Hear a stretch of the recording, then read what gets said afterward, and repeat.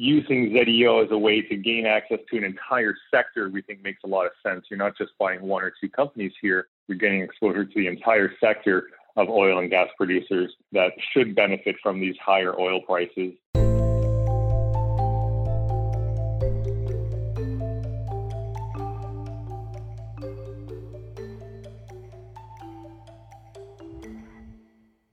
Welcome to Views from the Desk, a special edition of the BMO ETFs podcast. In these timely episodes, we provide the latest investment news and expert commentary on the markets, the economy, and investing. Brought to you by BMO Global Asset Management. A lack of production cuts from OPEC drove oil prices higher this week, with some analysts predicting that crude prices may once again reach $100 per barrel. In this episode, Mark Raes, Chris McCaney, and Matt Montemuro explain why an equal-weighted approach to energy can help investors manage risk, especially as the economy continues to reopen and demand for oil increases.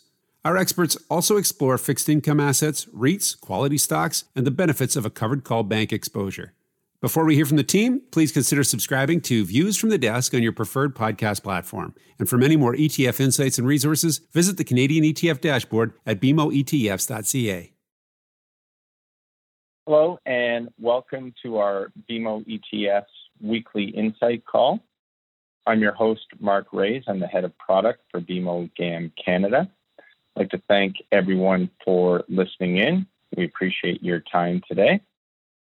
We're joined today by Chris McCaney and Matt Montemuro, both portfolio managers on our ETF desk. Chris focuses on equity and derivative strategies, while Matt focuses on fixed income ETFs.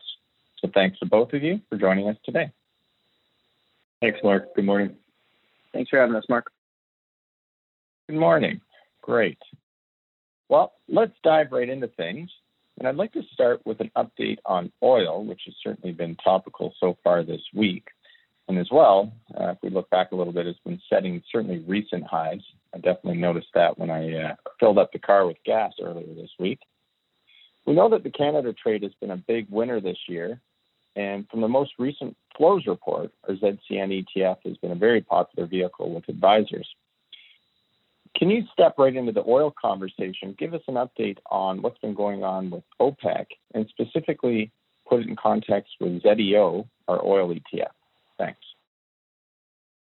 Sure, and as you say, oil hitting recent highs here, levels that haven't been seen really in almost 3 years now, on the back of significant demand as economies reopen globally. Specifically around OPEC, you might recall last year during economic lockdowns, demand for oil collapsed significantly, and OPEC met and agreed to cut the amount of oil they produce on a daily basis in order to stabilize pricing there in the face of that weak demand. And so that agreement really goes until April of 2022.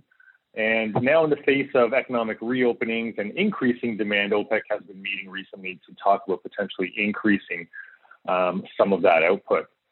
Now, they have met for 2 days and did not come to any sort of agreement. It's really around not necessarily about increasing production today, but about how long to extend that previously agreed upon arrangements where they would have those production cuts extend to April 2022. Some countries looking to extend that even further. And so on the face of that, oil continuing to be bid here with no production cuts, at least in sight as of now anyway. Certainly that can change depending where negotiations go. But as of now, no production cuts from OPEC. That is continuing to provide a bid to oil prices globally, both in North America and in Europe, and certainly providing a fairly high price. And now we're starting to see analysts predict $100 oil again.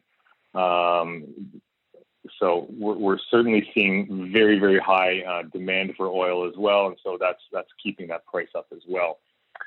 In terms of how to gain access to that, you mentioned ZEO, our equal weight oil and gas ETF, provides exposure to the Canadian listed oil and gas producers in an equal weight basis.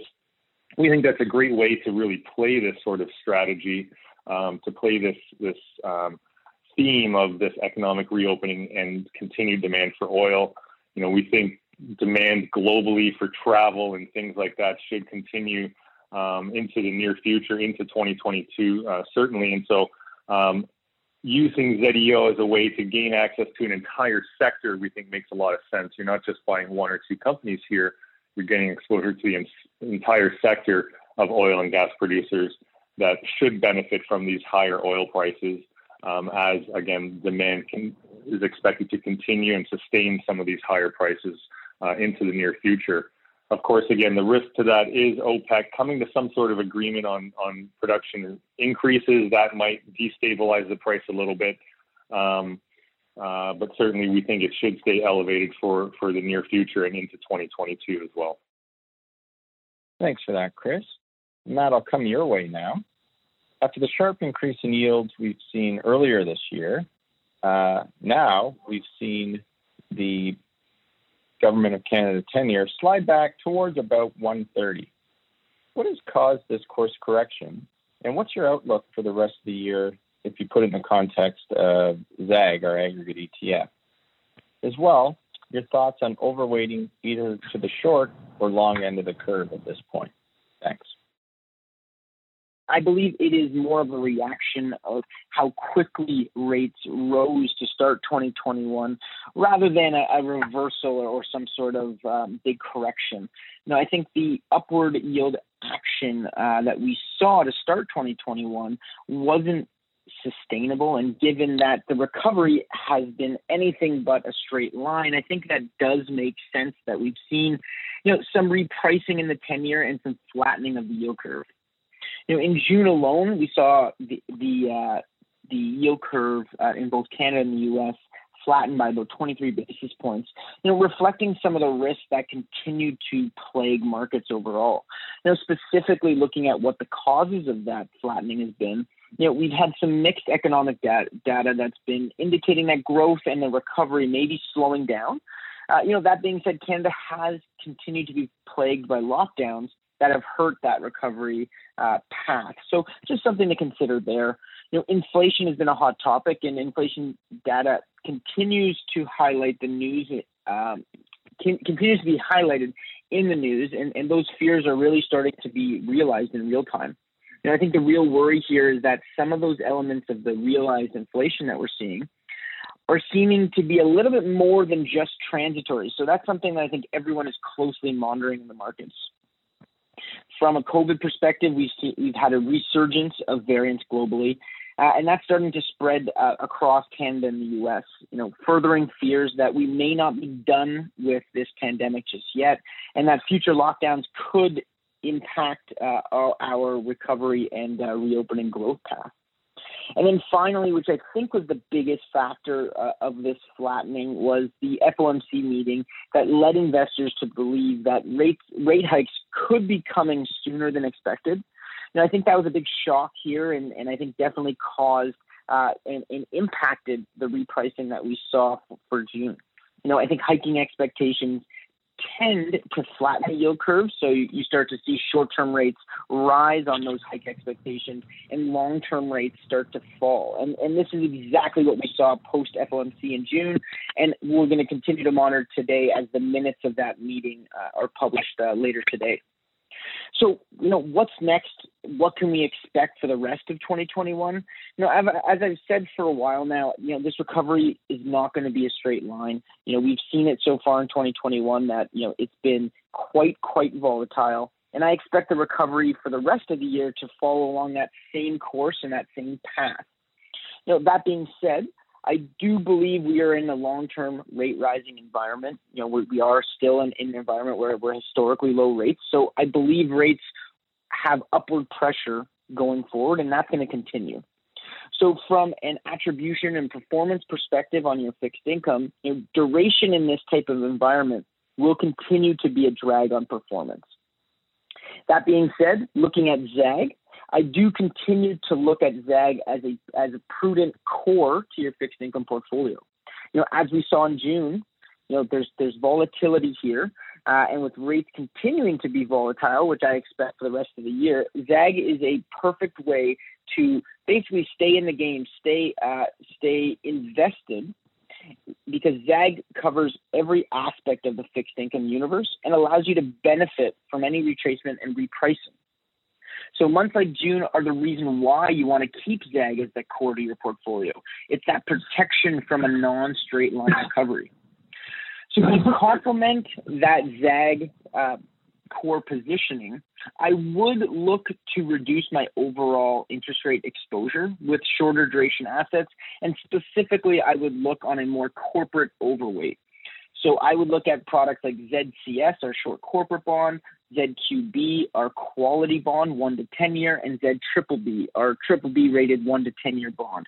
All of these come to mind as perfect tickers that would be an excellent complement to my ZAG core, reducing your overall duration with that long-term trend of rising rates, but maintaining exposure with that core to navigate some of that short-term volatility that we're bound to see for the remainder of the year. So, I think core portfolio ZAG is still very, very prudent, but, doing a couple changes and complements might help you navigate the rest of 2021 and beyond as we see rates rise and we get a stronger footing on the recovery. You are listening to Views from the Desk, a weekly edition of the BMO ETFs podcast. If you're enjoying today's discussion, we encourage you to check out our deep dive episodes where we take you under the hood of BMO GAM's product suite. Tune in to episode 75 in the same podcast series where we take a deeper look at genomics-focused ETFs, including the BMO MSCI Genomic Innovation Index ETF, ticker ZGen. Learn how this new frontier in healthcare can deliver long-term benefits for growth-oriented investors. We'll switch back to the equity side of things, where we're seeing more and more announcements, of course, about back to the office and continued reopening in the economy. We've seen this reflect in the returns of ZRE, our REITs ETF, which has certainly outpaced the Canadian market this year. Advisors have been asking if that trade will continue to be sustainable or has it been played out a bit? Your thoughts on ZRE? Thanks. Yeah, I can take this one as well, Mark. ZRE has performed very well year to date, outpacing the composite as vaccination rollout continues, and we're starting to see light at the end of the tunnel in terms of going back to our normal lives, post-pandemic. I believe the fundamentals of ZRE, of the ZRE trade, continue to be sustainable and have legs throughout the rest of the recovery and reopening. As we look at the reopening, I think much of the uncertainty around office, retail, and residential REITs, should start to subside and, at a minimum, start to be reduced. That uncertainty will be reduced from the market as a whole. So over the short term, I do think these subsectors could be strong drivers of performance as the economy begins to normalize and as we go back to our normal working ways. However, I do think that the pandemic has changed the way we work as a whole. And, I think that's going to be shown in hybrid working models that are being considered and adopted by companies. And I do think this will change how we view the REIT space going forward. So, short-term drivers, I look at office, retail, and residential. But if you look longer term, I think the REIT space is starting to evolve. And I think longer term, we're positioned, ZRE is positioned very well as smaller cap REITs in healthcare, industrials, and diversified subsectors should be drivers of future performance. And I think this is why the equal weighting methodology of ZRE, which has a greater focus on smaller cap names, should be very well positioned to continue to outperform as the industry evolves and recovers. We continue to see value in this trade as many of the constituents continue to trade below their pre-COVID levels. So, I do think the ZRE trade continues to have legs and is sustainable as we continue to reopen and recover. And if you are looking for a more in-depth analysis of the REIT trade, Alfred Lee has put out a fantastic trade idea called Playing the Long Game in REITs that you should take a look at, and it's available on the BMO ETF dashboard. Great. Thanks for that, Matt. Another equity question. We've seen quality ETFs deliver outperformance certainly over the last quarter, and this has been a factor that we've discussed quite a bit on these podcasts. What is contributing to the recent excess returns? Can you put this in context using ZUQ, our U.S. quality ETF? Thanks. Certainly, we have seen this factor, outperform recently. I would say, to start the year, quality really kind of trading sideways for that first quarter, and then starting to take off in the second quarter. I think really what is behind this is a return to what we'll call established technology companies, and that includes some of those giants that are actually communication services, but overall broader technology companies. I'm talking about Alphabet, of course, Apple, Microsoft, Facebook, and the like. And really, again, what it comes down to is the market recognizing that, whether lockdowns continue, whether we're reopening, these large companies are not going away and have a big place in the marketplace and in the economy. As well, we've seen a little bit of a transition with inflation expectations and with interest rate expectations as well. And these are companies, again, that are very large, very cash generative, and have a very good looking balance sheet. So they're not over levered. They don't have too much debt on the books. And so no matter where interest rates go, if they do continue to rise in the short end, if lending becomes pricier, these companies are not really going to be hindered too much by that. And so these quality companies, again, strong balance sheets, consistent earnings stream, will be able to weather any sort of changes in the interest rate environment, whether that's inflation related or just real rates as well. And so that's really what has led this sort of outperformance, again, of the quality factor. It's that focus on those larger companies, those strong balance sheets. And no matter, again, what the economic outlook is, we think it's very strong over the next year or two, but whether there's hiccups in the road or not remains to be seen. These are the companies that are going to come out the other end, regardless of how we get there, so to speak. And so those companies, again, the ones at the top of the market cap spectrum, and the ones that really have those strong balance sheets have been leading this charge. And again, it is the familiar names. It's the Alphabets / Google, it's Facebook, it's Apple and Microsoft, and other companies in similar positions to those. And so we think, as you mentioned, Mark, we've discussed the quality factor frequently on these podcasts. It was one of our favorite exposures during the pandemic, during the initial lockdowns and coming out of that. And we think for long-term investors, it continues to be a great way to get access to growth, but you're doing it in a responsible way with large cap companies that are going to be able to ride out any bumps along the road. Great. Thanks for that, Chris. I think we have time for one more question, one that got emailed into us.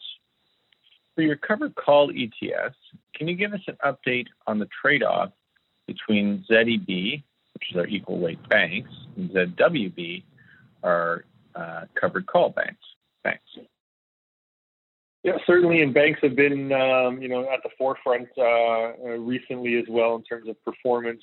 Very topical as investors look for potential dividend increases coming from both north and south of the border here. So we're waiting to see how that plays out. In terms of the covered call environment and that volatility landscape, certainly we have seen volatility normalize a little bit here in the middle of 2021 off of its elevated levels from 2020 and earlier in this year.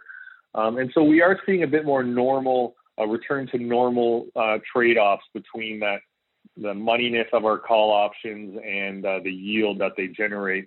And so, particularly with the Canadian banks, you're looking at about that 2.5% range in terms of both the moneyness of our options as well as the annualized yield that we're generating from our call options. And so investors can think about that as, banks can rise about 2.5% before that trade-off is starting to be made in turn for generating that cash flow and getting that cash flow from those call option premiums. And again, both of those are at right around that 2.5% range, which is kind of the historical norm for Canadian banks. If you look at U.S. banks just south of the border, there's a bit more volatility there. And so, that moneyness is more about 7-8%. So a little bit higher on that growth potential. And the option premium we're bringing in is a little bit higher as well. It's closer to that 4 to 5% annualized range. So a little bit more option premium from the U.S. and a little bit more cushion from that growth potential as well. But of course, a more volatile underlying exposure also. Well, with that, I think we're going to run out of time. So I'd like to thank everyone for listening in. We certainly appreciate you doing so. And of course, thanks to both Chris and Matt. Some great insights today, some good talking points we can bring back to our own conversations, and some great investable ETF ideas that you've brought to the table. So with that, I'd like to thank everyone one last time and have a great day. Thank you to Matt Montemuro, Chris McKaney, and Mark Rays for joining us on the BMO ETFs podcast. Today, we heard about ZEO, an energy ETF that provides equal weight exposure to Canada's major oil and gas producers. We also heard about ZRE for REITs, ZUQ for quality, ZWB for covered call banks, and multiple fixed income solutions to help your portfolios as the yield curve flattens. For more information about the ETFs discussed in this podcast, check out the episode notes, contact your regional BMO ETF specialist, or visit the Canadian ETF dashboard at bmoetfs.ca. That's bmoetfs.ca. The viewpoints expressed by the portfolio managers represent their assessment of the markets at the time of publication. Those views are subject to change without notice at any time without any kind of notice. The information contained herein is not and should not be construed as investment, tax, or legal advice to any party. Investments should be evaluated relative to the individual's investment objectives, and professional advice should be obtained with respect to any circumstance. Any statement that necessarily depends on future events may be a forward-looking statement. Forward-looking statements are not guarantees of performance. Views from the Desk has been brought to you by BMO Global Asset Management.